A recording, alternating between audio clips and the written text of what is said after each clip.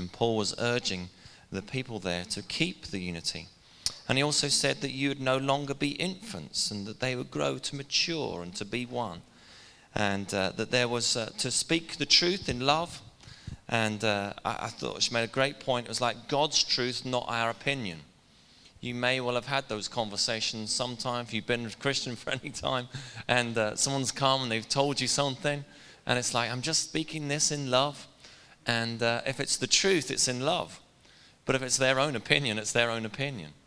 And that's that. But nonetheless, there is definitely a role and a place for speaking the truth to one another out of love. And sometimes that's in a correcting kind of manner. But as long as it's done in love, that's the main thing. And then the last thing, really, just to pick up on what she said last week, was that we are all held together, all doing their bit.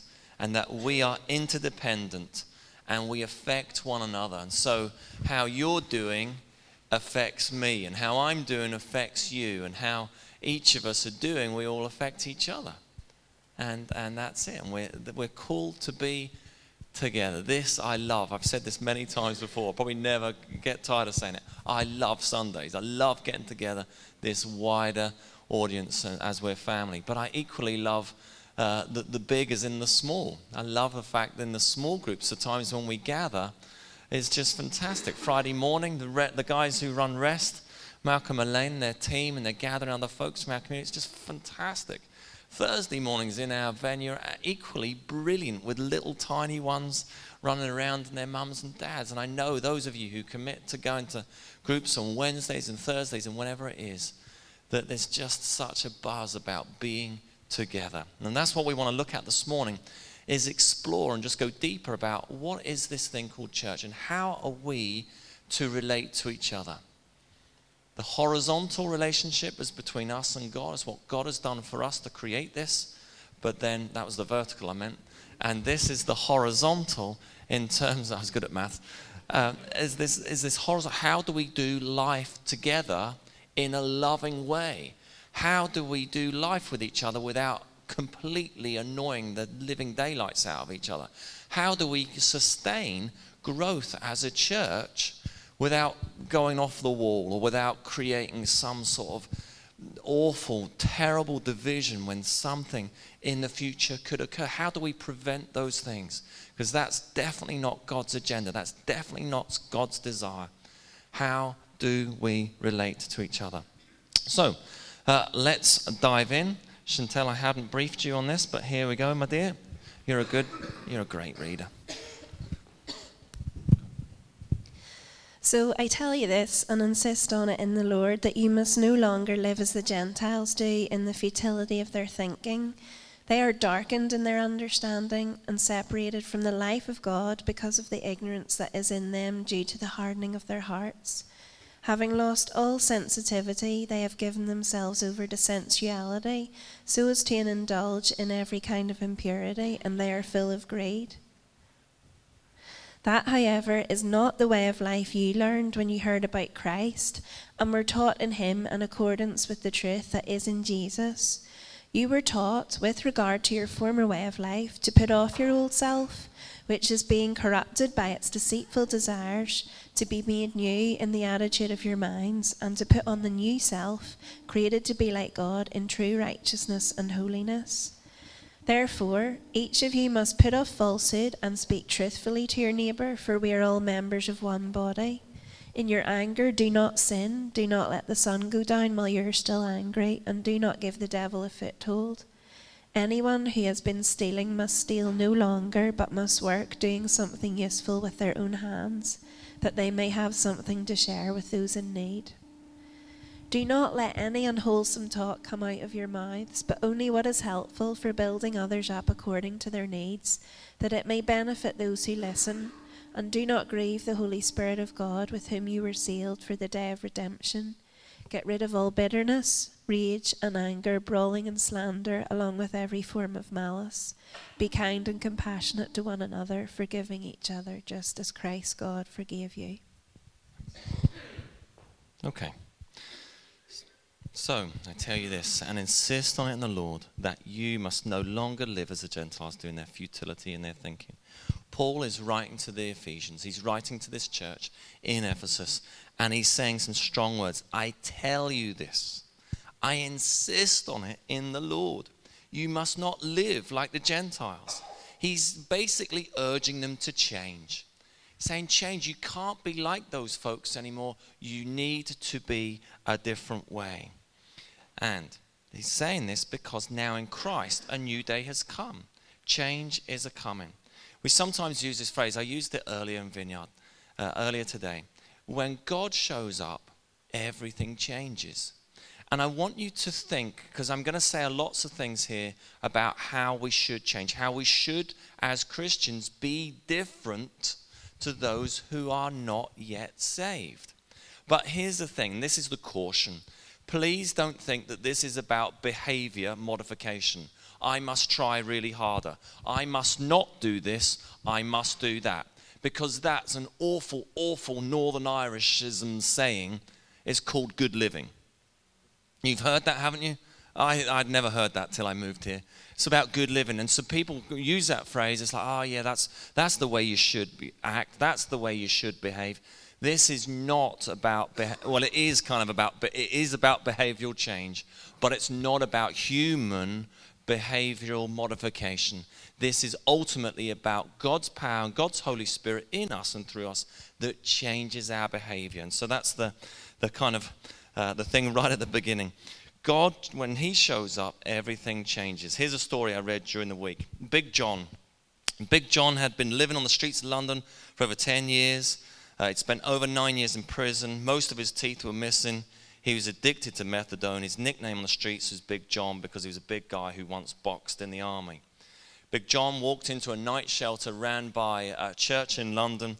He loved it. He appreciated the young people and what they were doing for him and how they cared for him. He started coming to church. He went on a course called Alpha, which is a course which helps individuals hear about the basics and the kind of cornerstone things that Christians believe. And he encountered Jesus, and he was filled with the Holy Spirit. He came off the drugs, and God turned his life right around. He started telling his friends on the streets about Jesus. Each week, he would turn up at church with new friends and more friends. And his nickname changed from Big John to John the Baptist. Only God, through the power of the Holy Spirit and the life of Jesus and the relationship with Jesus, has the power to change us. And Paul goes on to speak more to the Ephesians. He says this, they, meaning the Gentiles, they're darkened in their understanding and they're separated from the life of God because of the ignorance. Paul encourages the people not to live like others, not to live like their ways before Christ and those who don't yet know God. Why are they different? It's because they are separated from God. Why? Because of ignorance, because it's caused by the hardening of their hearts. The word hardening, the Greek word here was used, it was porosis, which comes from the word poros, which originally meant a stone that would be made harder than marble. And this word you might have heard in medical terms. So the chalk stone, which can form in joints, which can paralyze action. Could be the word used for a callus that forms when a bone has been broken and it resets and that part of the bone becomes harder.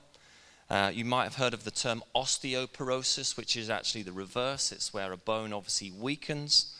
And then finally the word came to mean the loss of all power and sensation.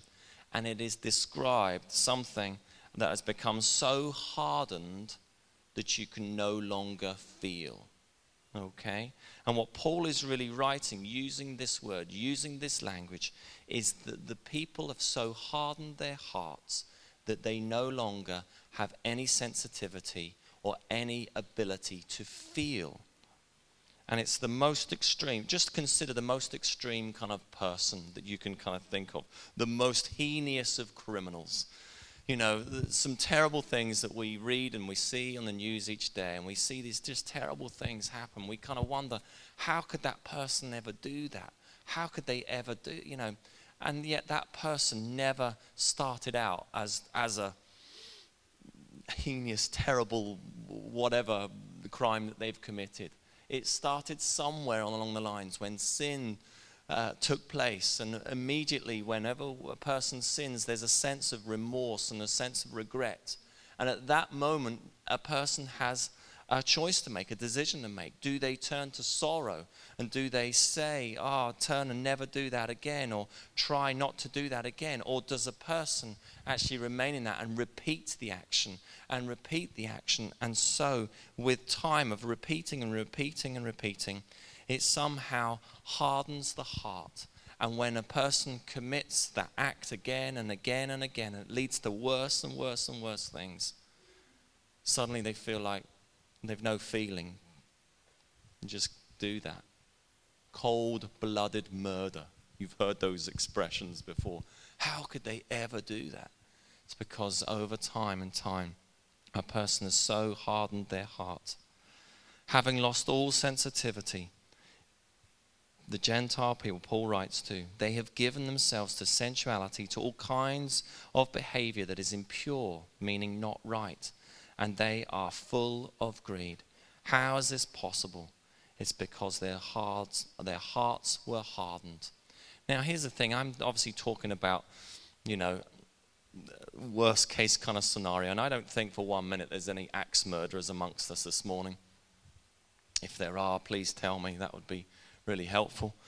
But at the end of the day, let's be honest with ourselves. There's a part of us that hardens our hearts. And we would do well this morning to embark on a heart scan. Okay, not the sort of one that you go, the old ECG thing, and you see the old heartbeat going. But really, truthfully, honestly, go before the Lord and just ask him to search our hearts. I love that bit in Psalm 139. The psalmist writes, "Search me, God, know my heart. Test me, know my anxious thoughts. See if there is any offensive way in me, and lead me in the way of everlasting." It's a bit like an MOT. Like, who enjoys taking the car to the MOT? No one really, do we? Right? But it's necessary. And no one really wants to go before the Lord and go, "God, search me. Show me all my stuff. Show me all the stuff." Where, you don't want to do that. But it's good that we do that. Why do we take the car to the MOT? Because we want to be safe on the roads. Why do we do that? Because we want to be more like Jesus. And so this morning, as we do that, I'm encouraging you, I'm urging you. What are you holding on to? What is it that you really need Jesus to take charge of or control of? I really felt that as we worshiped this morning. That's why we just gave a bit of space for that, a bit of time for that. It's like, God, we surrender all.